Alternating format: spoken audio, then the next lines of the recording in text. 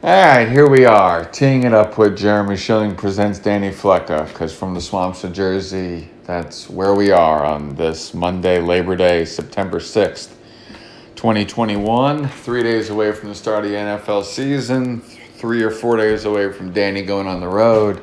So with Danny Flecka on the road, ironically, to a college town. We're going to talk about the NFL now with some of these games 5, 6, 7 days out. So this is going to be interesting, kind of a look ahead to week one with some perspective here, but with not all the up-to-date information you would normally get later in the week. So just make this a casual Labor Day listening, right? Right, Danny? Yeah, just a preview. Who knows? Like you said, who knows what's going to happen this week? Because we've already seen some news come down in the last couple of days, like COVID-related absences that will be happening on Thursday. So who knows what's going to come up tomorrow and Wednesday after a long weekend. That is a professional segue, sir. Very well done. To the Cowboys not having Zach Martin, and for all the chat about Dak, and would Dak be ready for the opener? Now you lose one of your linemen. Probably the best lineman that's on that Dallas Cowboys line. So a twofold question. A, obviously with Jerry Jones, it's all about winning, but what is this team's ceiling, in your opinion, for this year? And then trying to face the world champions, who, as we talked last week, bring everybody back, and there are risks inherently with bringing everybody back. Now you look at this scenario where, lo and behold, you're not going to have your best offensive lineman.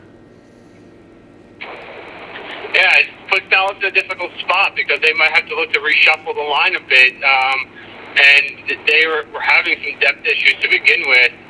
So Dallas' ceiling on the offensive side, I know we spoke about it a little bit the other day, is really predicated off the foundation of that line. We've seen them struggle when that line is not healthy, and we know how good that line can be when all their pieces are in place. And I think what would terrify me as a Cowboys fan is that it's the first game of the season. There's still going to be some kinks that need to be worked out. Dak didn't take any real reps in preseason games. Hasn't taken a real live rep since he got hurt, in a game. And you're going up against a defensive line that is really stout and really good. With Ndamukong Suh on there, JPP, throw in, Shaquille Barrett, and I believe they drafted somebody out of Washington this year as a rookie who's flashed. And throw in their, linebacking core that it tends to get after the quarterback too with Devin White. It's going to be a concern. It might limit a bit, what Dallas calls, and maybe makes them a little bit more predictable.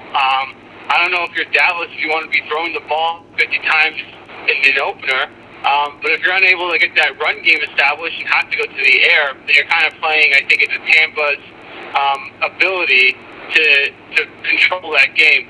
Also, if you're gambling on that surgically repaired ankle in your first game, so a lot of little variables, I think, that are going to be going into that game. It's only the first week, so I think there's a lot of things that need to be worked out for both teams, but more question marks around Dallas, I think, in this one than Tampa. As you look at Tom Brady and the fact that it's taken him longer to come back this year off the offseason surgery that he had, he said that he got better as camp went on. This is the guy who has touted himself as being so fit, and he was frustrated in the offseason with his limitations. If you're a fantasy quarterback that has some options in week one and Tom Brady is your quarterback, where do you look at this? Is it almost if this was, Survivor, pool, for example, for players, is this a situation where you may look somewhere else and then save Tom Brady for later in the year? Or is this something where it's Tom Brady, he's Tom Brady, he's going to throw for numbers and throw for touchdowns, and you roll him out week one like he was never injured in the first place? Yeah, from a fantasy perspective, I'm assuming if you have Tom Brady, he's your starting quarterback. And despite those anecdotes, I still think he's a viable play this week. just look at his weapons, just look at the offensive line, just look at the opponent. Unless you have a substantial upgrade to Tom Brady, where, if you're a fantasy drafter and you have, I don't know, Aaron Rodgers or, I don't know, but... yeah, it's hard to come up with somebody that fits that. Yeah, it's really tough for me to, if I drafted Tom Brady, to not start him. From a survivor pool standpoint, I would be leaning away towards this game and going towards some other matchups like San Francisco versus Detroit. It's probably an option that I think will be bet heavily on in survivor pools this week, and save Tampa for later on in the year when maybe they have an easier matchup, because I still think Dallas has the talent to keep this a game and make it interesting. But from a fantasy perspective, if you have Tom Brady, I just don't see how you bench him unless, again, you have Mahomes or somebody like that. And if you have both those guys in your roster, I don't know what your strategy was, but Tom Brady's still a top 10 play as far as a fantasy quarterback this week, in my opinion. Would you like to help me understand something that has me woefully confused? Yeah, I'll do my best. Okay, here we go, folks. Denver and the Giants. Now, Denver has been linked, along with several other teams, to Deshaun Watson. He of all the legal troubles and the fact that he doesn't want to play in Houston. The Giants bring back basically everybody. They get, we think, a healthy Saquon Barkley. This is decision time for Daniel Jones, and this is make it or break it year. You've added a couple weapons on the periphery.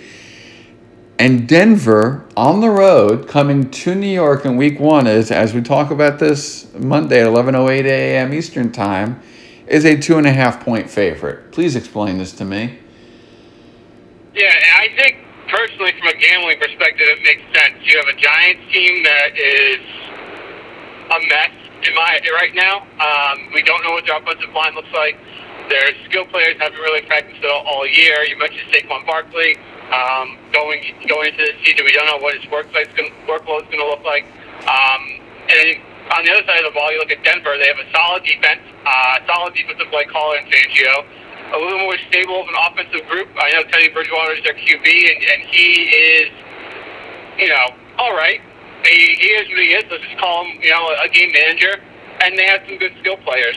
And one thing I think is to take into effect, too, of this game, and that's going to probably affect a lot of what you're seeing both from a fantasy perspective and a gambling perspective, is that the Giants play on Thursday next week against Washington. So it's like how involved will Saquon be in the game plan?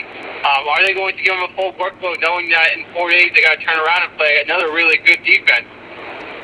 So, Denver being a favorite doesn't shock me. I wouldn't be surprised to see that bet up to like 3.5 on the Denver side, and maybe the Giants will come up play if you want to take them.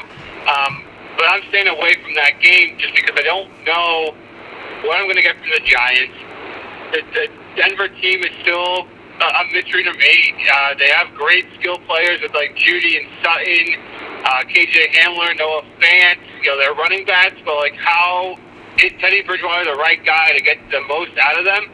I don't know. So I definitely would like to see a little bit more from Denver before I back them. But them being a favorite does not surprise me at all. Interesting. Okay, I learned something. As Danny Fleck is with us here on Teeing It Up, you have joined, and we won't give out the handles here, but you've joined some more social media platforms, and as a result of joining social media platforms, if you so chose, you have enjoyed the summer of 2021 that was Aaron Rodgers' life. And you enjoyed it, seeing him in Hawaii, seeing him relaxing. He played golf a couple times to raise money for charity. Now he actually has to play a football game that matters. And he hasn't taken a snap since God knows when, for real. Going up against the Saints, who have had to leave New Orleans for Dallas and are now leaving Dallas for Jacksonville. And they have tried to replace Drew Brees, and they've had two quarterbacks, Jameis Winston and Taysom Hill, and they've basically had the old as we grew up preseason going on because they needed to figure out who would be their starting quarterback. So, A, where's your head at on Aaron Rodgers, and if he's had enough reps? B, do you honestly believe that this is Jameis Winston's starting job? And C, this game now being in Jacksonville, how does that impact how you look at this game in your mind? Yeah, so for Aaron Rodgers, I mean, he's been around long enough. The preseason situation doesn't really concern me a little bit. I think there's a lot of motivation on his part to play well this year. He's the reigning MVP, and he wants to get out of Green Bay. In order to do so, he needs to put together a good year. That way he gets one last contract. If Green Bay trades him, they want him to play well as well. That way they get the most out of that. He probably wants to win another Super Bowl, whether it be in Green Bay or not. This is probably, if you look at it from a 30,000-foot view, one of his best opportunities to do so in the next couple of years. NFC is weak. He has a good team. The team itself has performed pretty admirably as far as win-loss record. There's an opportunity for them to repeat what they did last year. From that standpoint, you still have Devontae Adams. They drafted a very underrated, I think, wide receiver in Amari Rodgers out of Clemson. In their defense, minus that one gaffe that they had last year in the NFC Championship game, played pretty well. And the NFC North, I think, is pretty weak this year. So they have a great opportunity to, win that division again and be on top. Their first week matchup with New Orleans is interesting. Like you mentioned, they've had a lot of adversity the last couple of weeks. Something I think that team is not, unfamiliar with. They've probably had to deal with this numerous times. Unfortunately, that area has had these issues in the past. But the advantage for the Saints is playing at home. And we saw that last year that some of their home games didn't go so well. And that you were able to weather those storms because you had a veteran QB in Drew Brees. And now you're turning over that position with two individuals that really have a limited ceiling. I think Winston's the starting quarterback as long as Peyton feels comfortable that the ceiling of the team is high. If he continues, if he has games where he's making a ton of mistakes and, turning the ball over and not executing, then I can see the plug pulled. But I think Sean Payton is very reluctant to do that because of what Taysom Hill can bring elsewhere within the game plan.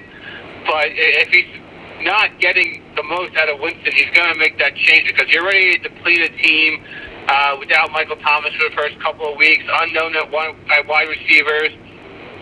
They can't have defenses just keying in on Alvin Kamara. So I think Winston has that ability for them to open up the playbook a little bit, but if he's forcing the ball, making mistakes, I think the leash is very, very short, and I think he knows that too. But Sean Payton's a great coach. I do expect to see Winston play maybe above his head a little bit, early on at least. Maybe once teams figure him out a bit, that we see him come back down to earth. But Winston does, in my opinion, with Taysom Hill's limited limitations in the passing game a bit, gives the Saints the best opportunity to win games, but we'll see if he capitalizes on that opportunity. Matt Stafford makes his Rams debut Sunday Night Football. First time they'll have fans in that stadium in Los Angeles against Chicago, facing a team that he knows well. This is a 7.5-point line for the Rams. Is this a sucker line if you're somebody that just thinks that, right now Vegas is totally over? I feel like this is a tighter game than 7.5. That's what I'm trying to say. Is this line too big in your mind? It feels that way. These teams have played, I think, 4 years in a row. Most of the games have been pretty close. Close enough that it's like a one-possession game going into the fourth quarter. With the Rams, I'm high on Stafford this year. I like the situation he's in. I like the offense that he's going to be playing in. I think, they have the skill players at, probably the best set of skill players he's ever played with. I know he's played with Calvin Johnson. But when you look at like the overall depth at their wide receiver position, I think it's probably the best set of wide receivers he's ever played with, and the best coach by far he's ever played for. I think this line is inflated a bit, going off of the past year that we saw the Rams defense play at, the level that they were able to execute at. And then Chicago obviously has a new quarterback, Andy Dalton. And, Matt Nagy isn't the best situational play caller, but 7.5 does seem a little high for me. But it's still a line that I wouldn't touch, even on the other side of Chicago. I want to see Andy Dalton play. I want to see what he's able to do. I want to see how Nagy controls the game with him as his starting quarterback. And on the Rams side, I get it. They have a great defense, but you have a completely new play caller there. How is Raheem Morris going to adjust and understand what that team is capable of and situationally what they can do? So it's going to be an interesting game, from that perspective. But I'm with you. It does stink a little bit, but I think it is definitely a stay away for me. I just want to see how both those teams fare the first week of the season and how that translates into where the betting market places them moving forward. Teeing it up with Danny Flecker here. Pop quiz. Do you know the new name, the correct name of the stadium that the Buffalo Bills play in? It was New Era Field. I have no idea what it is now. Highmark Stadium. Yeah, I don't know what that is. I have no idea either. I just, pop question. We try to have some fun on this show. All right. Give me... I'm scared. I'm nervous here, folks. Jets, Panthers, Sam Darnold. Geez, Sam Dalton. I don't know if a Sam Dalton exists in sports. Sam Darnold versus his old team. The debut of Zach Wilson. I'm scared. I think this is a winnable game. I don't know why the line is 5. Over under a 45 is really high. I think this is doable, but I'm scared, Danny. I don't know what we're gonna get from anybody here, really. So, where's your head at? I think that the thing that concerns me about the Jets this year is their defense. They had that big loss with Carl Lawson. Shaq Lawson's good, not great. Not Carl Lawson, good, but he's all right. Yeah, I just think the depth that I just think their secondary is still not improved enough to be competitive every single week. The first week of the season is always interesting because emotions are running high and people are playing maybe with a lot of pent-up anger and aggression that maybe makes us overreact to certain teams. The Jets, to me, just have too many variables in this game. Like you mentioned, new head coach, new offensive play caller, new defensive system, rookie QB, uncertainty, in the defensive backfield, what they're capable of there. Going up against a Panthers team that, they have a new quarterback, but most of their team is intact.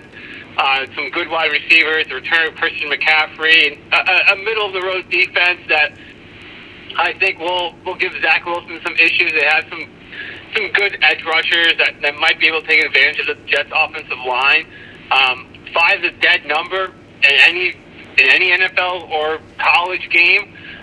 So unless you think the Jets are going to keep this game within a field goal, I don't think there's a side to really back here. But I would be a little concerned if I was a Jets fan too, just because there's a lot of new things this year, and it might take a couple of weeks for these things to get ironed out and for Saleh to get an understanding of how to handle games and how to use timeouts and then when to go for it on certain plays and going for 2 or going for it on 4th down. I think it's just going to take a little while for him to get that under his belt.